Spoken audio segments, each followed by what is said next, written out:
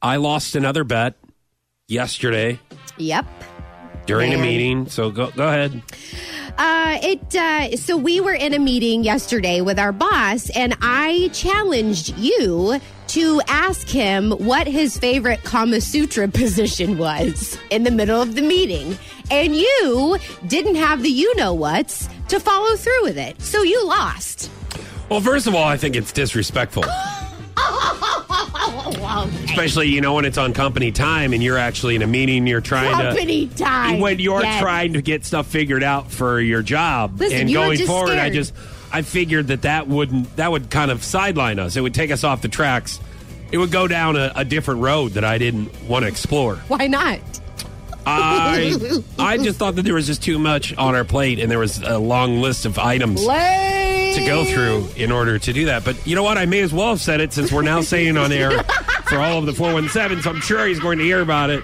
So, yes, you're right. I should have just went ahead and said it because now it's all out. Hopefully not too much. I hope it's not all out. Right. Because it's just, I'll tell you what. How about we play we'll play a little side game here real quick before we get to of what I have to do since I lost the bet. Okay. Why don't everybody close your eyes right now? Let's play a little game. Oh no! A little game.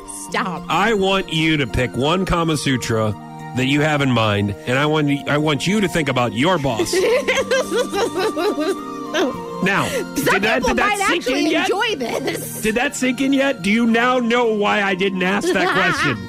Is it pretty cut and dry now? I think it's a clear explanation here.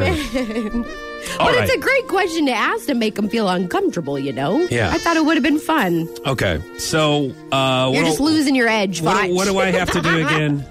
Yeah, okay, so yesterday we talked about what the worst holiday song is, and you said, I want a hippopotamus for Christmas. It's terrible.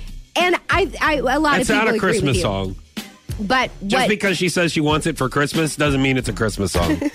Okay. Well, the thing is, that girl, who is probably a woman who wants to sound like she's 17 years old, is just because she says Christmas doesn't mean it's a Christmas song. Yeah, it kind of terrible. Does. Well, you're the one that picked it. love Christmas. No, I love Christmas music, but you're the one who picked it. You're like, well, I'm going to make you sing the terrible song that you don't like for Christmas. And I'm like, well, fine. So you're going to do headphone karaoke to I Want a Hippopotamus for Christmas, and it's really high. Yeah, I know. So I mean, the woman who sings it, which we looked up, who sang it. I thought it was Shirley Temple. Yeah, and it sounds like a child. But it's, a lot of women like Gwen Stefani does it. Like Britney Spears has that, like, I'm a woman, but I want to sound like a teenager still. It's kind of, it's weird.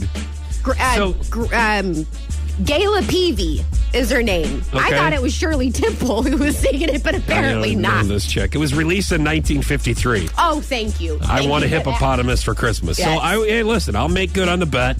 Okay. And I will do some headphone karaoke to this terrible Christmas song. And because you love Christmas. The bet. Because I love Christmas. But I just don't like that song.